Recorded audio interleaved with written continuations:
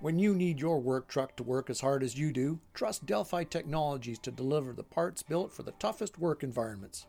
From construction sites to long-distance hauling, go with the aftermarket supplier known for its 100-plus years of OE heritage and expertise. Go to DelphiAftermarket.com today.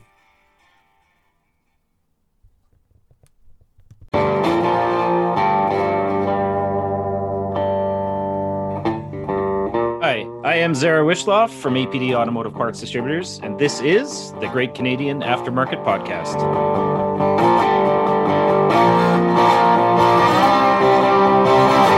Hello, everybody. It's Andrew Ross, your host. Now, the automotive aftermarket, for those who are in it, certainly has a lot of personal benefit. You know, it's a great group of people, a lot of community sense, gives you an opportunity to do things in your communities and certainly provide what is officially regarded as an essential business for communities all across Canada.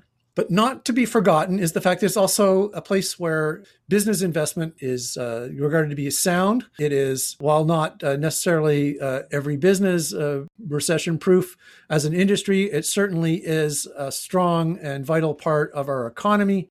Joining me today is Zara Wishloff. Now, Zara has been a part of the aftermarket for a long time and has recently become the owner of the auto parts distributor, APD Automotive Distributors, which has focused its locations out west. But I wanted to bring him on board to talk about how the aftermarket, particularly at the distribution level, can be viewed as a sound investment, considering he has just made what he certainly hopes will be a very sound investment. Zara, welcome. Thank you, Andrew. Nice to be here. So, you know, this is very new from an ownership standpoint for you, but this is certainly not the start of your journey. We talked a little bit about how that began. So maybe you can share your story of how your aftermarket journey began and how it led up to an ownership situation. Sure. Well, I've always been in the aftermarket my entire career, basically right out of high school. Even in high school, my work experience was selling auto parts or at a local truck stop. So that was what I had as a kind of part-time job experience thing. And then right out of high school, I was working at a distribution center. So UAP, what then turned into Napa or UAP Napa through the years. So I got exposed to that, basically that merger in the West. So it was kind of interesting to watch business, but I basically started there at the warehouse level and then worked my way up throughout different jobs at Napa and middle management jobs, and then got to work for a manufacturer for a while and then a jobber. So I kind of worked all the levels of the industry. So it got me exposed not only to learn about how business works, but just what's expected at all of the different levels, whether it's the manufacturer, the WD, or the jobber. So it was a very good experience. Yeah. Now, the idea of ownership, is that something that came to you later on in your career? Or is it something that you had in mind kind of from the beginning? It has been, and those that probably know me through, has been a journey of mine from the start. Now, of course,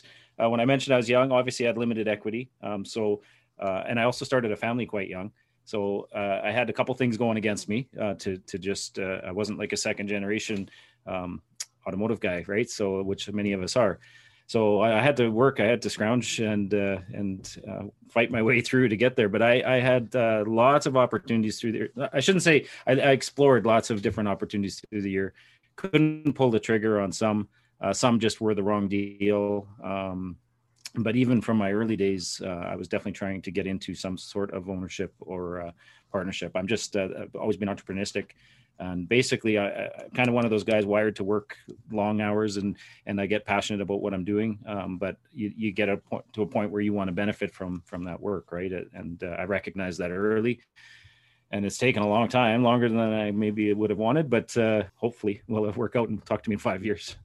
I suppose, yeah. Now, you know, one of the things that we talked very briefly, you know, about is this being a sound investment. It sounds like, you know, when you had decided that, hey, you know, I want to be in an ownership position of a business, it wasn't just any business that you wanted to do, because there are some folks out there, they're just like, you know what, I just want to be a business owner and it doesn't really matter. It could have been, you know, something else entirely. It sounds like you've been pretty laser focused on this business. Can you explain a little bit about your thinking there and what maybe others can take from that about the potential for entrepreneurialism in this industry? Oh, 100%.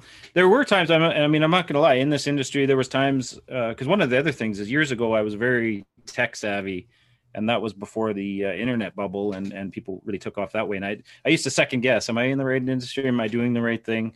Because there were times where you wondered. And I think, actually, I had a conversation with a headhunter years ago that was trying to recruit me for a job. And one of the things at the time was just I could foresee all this change coming and didn't really like the change. It worried me a little bit. We weren't necessarily the same paying as other industries, but the conversation, kind of paraphrasing it, was kind of like, well, what industry do you think isn't changing? And as I thought about it and looked around, it was kind of eye opening. It's like whether you're a library or like everyone was facing this massive, like the world was changing, not my industry. So really, that was kind of an eye opener, and it kept me kind of focused. And that's when I kind of realized that I like this industry, and it's good for me, and it's actually very stable. You mentioned earlier about the recession proof, and we kind of are that industry. So when times are good, we do well, and when times are bad, we're a little cushioned from that. I would think selling alcohol would be about the only other one that was close to doing well when times are bad, but it really made me comfortable about the decision I was making. And back then, I was volunteering a lot with AIA at that time, doing a lot of school presentations to kids about, because our industry had a stigma, it was worse before.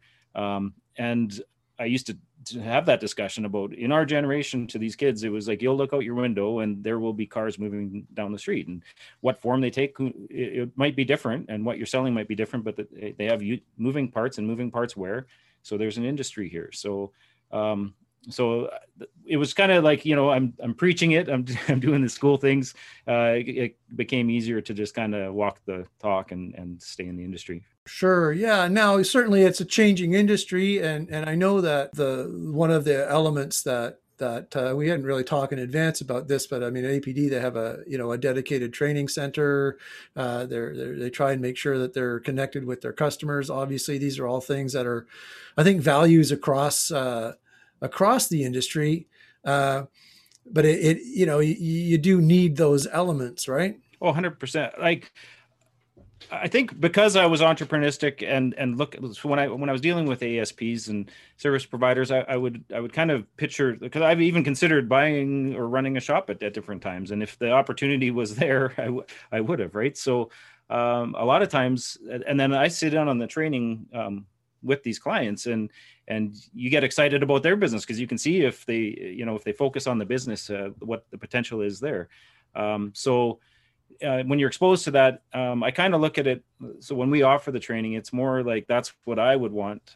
That's how I help grow. So I kind of put myself in the shoes of a shop, and that's sort of the idea of our training division. I mean, we're far from the only people offering training. I think the industry does fairly well. It needs to, because there's so much change happening. So you have the technical side, where there's a ton of information and training that these shops have to keep up with to be relevant.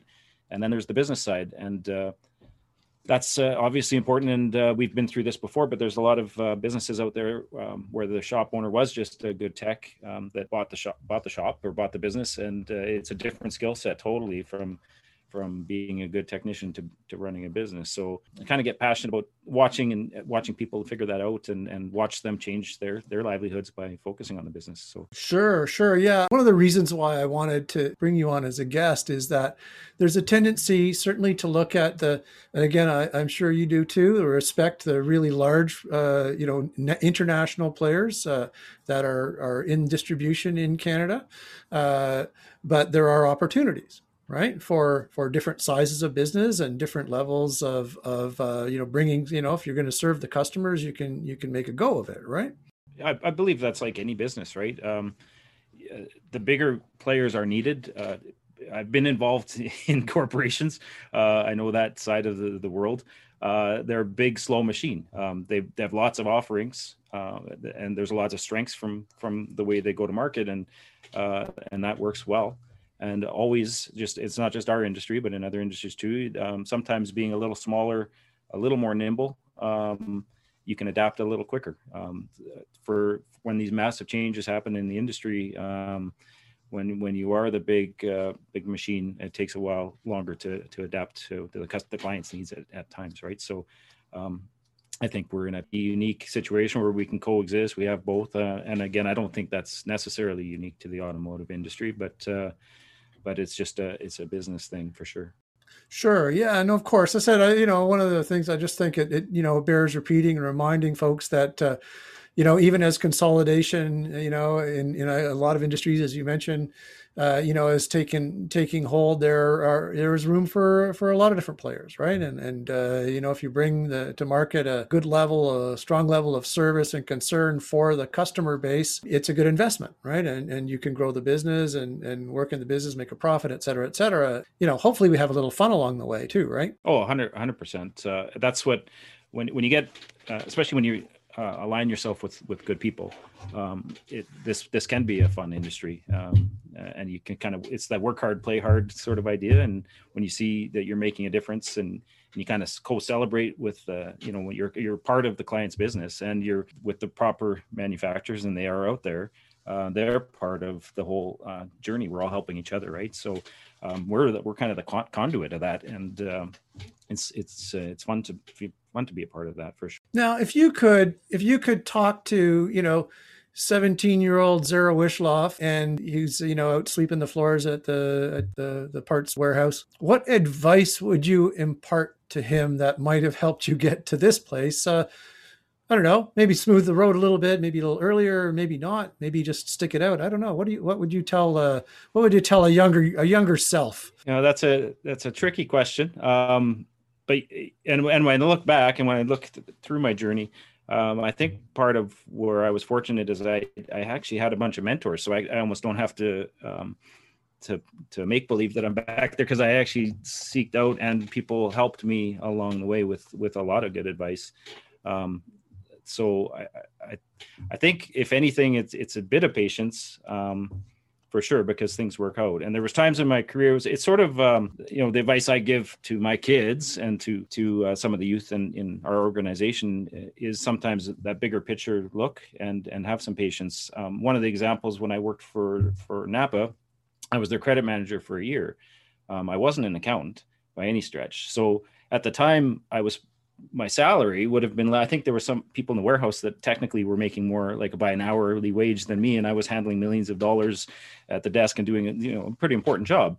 But it was a bit of a trade-off, right? Because if the corporation was going to pay the salary of what the job may be entitled, that they would have an actual accountant, and it had a lot of qualifications that I did not have, and a lot of schooling I would have needed. So in those cases, it's sort of a win-win, where you work through it. Now, what I noticed with some people is they get so focused on the amount of what they're doing currently, without playing into that kind of experience they're gaining through that. So you kind of, again, have to look at the big picture. Don't get focused on that one kind of segment. So I always kind of ran, especially when I was younger, it was like, if I wasn't learning or growing, then I moved. That's the time to move on. So once I ever got in a rut where it's like, okay, I got this figured out, so if I ever felt like I was just putting in time, that's generally when I tried to get more responsibility or change. And even if it was sort of a lateral move or just some new experience, I kind of tried to always be reinventing myself or relearning new tools. Well, that's actually some really great lessons in there, about five or six lessons, all in 2 or 3 minutes there, about taking a view that looking at the donut, and not, as you say, there are probably folks out there say, I don't really want to be I'm not a credit manager, I'm not an accountant. If I wanted to be an accountant, I would have gone to be an accountant. The flip side of that, saying, hey, look, here's a level of experience I would never have had with my qualifications. Isn't it great to be able to understand this part of the business and to have the 100%. Opportunity to learn about that side of the business and how these systems operate, and especially, as an owner, being having a background and understanding of accounts receivable is critically important. It is. And, I've generally been on the sales side in the industry, sales driven marketing type guy. But and usually your sales and your accounting are not at odds, but they have different views. And that experience, whether it was just like if I was putting a account on hold for a reason when I was doing the accounting side, and you could have a store manager override that or something, it was always, I could see how disruptive it was to what we were trying to accomplish. And because on the sales side, you don't care. You just want to keep selling and selling. And right. If the money's not coming in, it's kind of not my concern. Just let me sell more. So I think having that experience always helped when I was running sales forces through the years and working with accounts receivable. The one thing that I always I'm very cognizant of is I never try to overstep their authority when right. someone is in that AR position.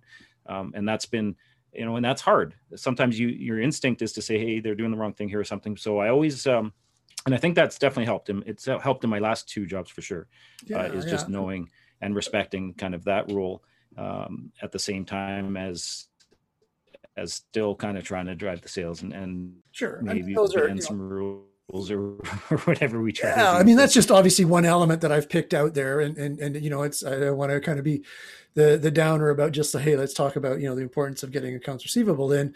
But it's certainly, it sounds like one of the things that I think can describe your experience coming up through this is that it's been quite varied. I mean, as you mentioned, there's been a focus on the sales and on the marketing side of things a lot too, but that you've had your foot in the water in a lot of different areas to understand the breadth of the business. And that sounds like it's a pretty important element in being able to be successful, at the top of the operation now. Would you agree that that's a pretty fair statement? Yeah, I think in any business now, you do need to be extremely well-rounded in all aspects of it, right? You can't really just have one key strength. I think we're wearing multiple hats and we have to run multiple divisions and they are all kind of unique. So the more, I think the street level experience really does make a difference. And in this industry, the same goes for my experience working as a manufacturer's rep. And sitting in on strategic planning meetings for Canada for a line segment, because again, you have a better understanding of what everyone needs to see in this exchange throughout the sale. Like a lot of times, as jobbers, a lot of times we're guilty of just putting our hand out to manufacturers and saying, fund this, sponsor this, with no real grasp of what that manufacturer needs to see in return and what they're trying to accomplish. So I think it does give you the bigger picture and then it's easier to do these kind of grand things and programs because it's a win-win for everybody. For sure. So what's your, if you were to talk to somebody, from the outside, given the current situation out there and maybe they're a little bit younger than you and we're thinking, hey, I'm not a tech. I don't really want to own a shop. There's other businesses, that I might want to someday own. I mean, where would you tell them to start? Well, there's a couple sides of that. So my old spiel to the schools was also that this is just a great industry. And I think, when your previous guests on your show and the amount of time you spent, the people in this industry are kind of what keeps us all here. Top to bottom and at whatever level we've got, it's a great industry that way. So I used to do the spiel of, you got to work somewhere. So even if you wanted to be, this was where I took it. If you wanted to be an accountant, if you wanted to be, these certain jobs, you could follow that path, but in this industry. And so we used to try to kind of lead people that way. And then from there, I mean, doors open and things change and opportunities arise. But it didn't have to be that you were a technician or a parts guy to get into this industry. And if that wasn't your ultimate goal, there were still lots of jobs available in Canada, right? It's a huge piece of our economy. Right. So yeah, even I say not from what I call the traditional aftermarket paths, that might not be something that even if you just wanted to look at it as a cold, hard investment opportunity down the road or entrepreneurial opportunity down the road, and you didn't have even a particular affinity for automotive or the aftermarket. I know that most people in this industry do, but there are certainly exceptions who come up just from the financial side and say, hey, this is a good investment. This is a place where I can park my money and make it grow. So there's kind of no limits on what pathway one chooses, right? That's true. It's a good industry that way, for sure. My caution we are kind of it's an overserviced industry, and it is a little challenging. Like it's quite complex when you talk about the number of vehicles and the idea and the infrastructure and behind the scenes of what goes on to get. So it's hard to come into totally cold. You do want to get your head around this industry, so it's a little different than opening a Subway and then you start selling stuff or any other chain, right? That there's a little more to this, and I've watched some people unfortunately learn that the hard way through the years, and but for the most part, no, it's been pretty stable. Right. So that would be, I guess that's my one caution to no, that. sure. Investment wise, the other side of the investment, or just that it's a good solid business is, I think COVID has taught us, if anything else. I mean, I really feel for a lot of businesses out there that, through no fault of their own, they could be, very good, astute business people that put their, put everything on the line to get to have their business, and it's basically ruined on them for nothing that anyone could foresee or control. And again, the fact that we are, I lean on that essential service thing a lot. In fact, our annual T-shirt giveaway this year, it highlighted that we commission an artist every year to do a shirt that we give away to our clients. And this year it's got the essentials like superheroes. Our industry is definitely essential. We've learned that through this. And other industries don't have that same benefit where they're relevant through all things. So we're very important, which then translates to just a pretty good business model. Perfect. Good stuff. That's like, well, Zara, thank you for joining me today. As I mentioned at the outset, I thought it was important to, again, reiterate and reinforce that it is a market with competition for sure. And one that is not a given, not easy money, but it is certainly a sound investment for those willing to put the time and work and position it properly and really provide the proper level of service. They can, stand a pretty decent chance of making a go of it. Obviously, you've taken over a pretty well entrenched business, one that you've worked at for a dozen or so years, and looking forward to many more down the road, I'm sure, right? I hope so. Yes, it's going to be a good ride for sure. Excellent. All right. Thank you, Zara, and thank you everybody else for spending some time with us today. Remember, the aftermarket, it's a great business to be in. If you have the great opportunity to become an owner in a great operation, then that's something that's worth a good look at. Everybody, have a great day. Be safe, be strong, and join us next time. Thanks, Andrew. Stay safe.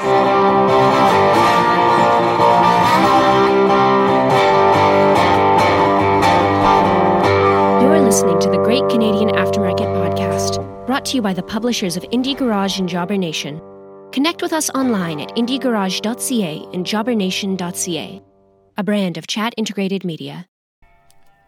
Pothole damage to a vehicle's chassis is always a concern, no matter the size or time of year. If the worst does happen, you can count on Delphi Technologies steering and suspension parts to get your customers back on the road again. Learn more at delphiaftermarket.com.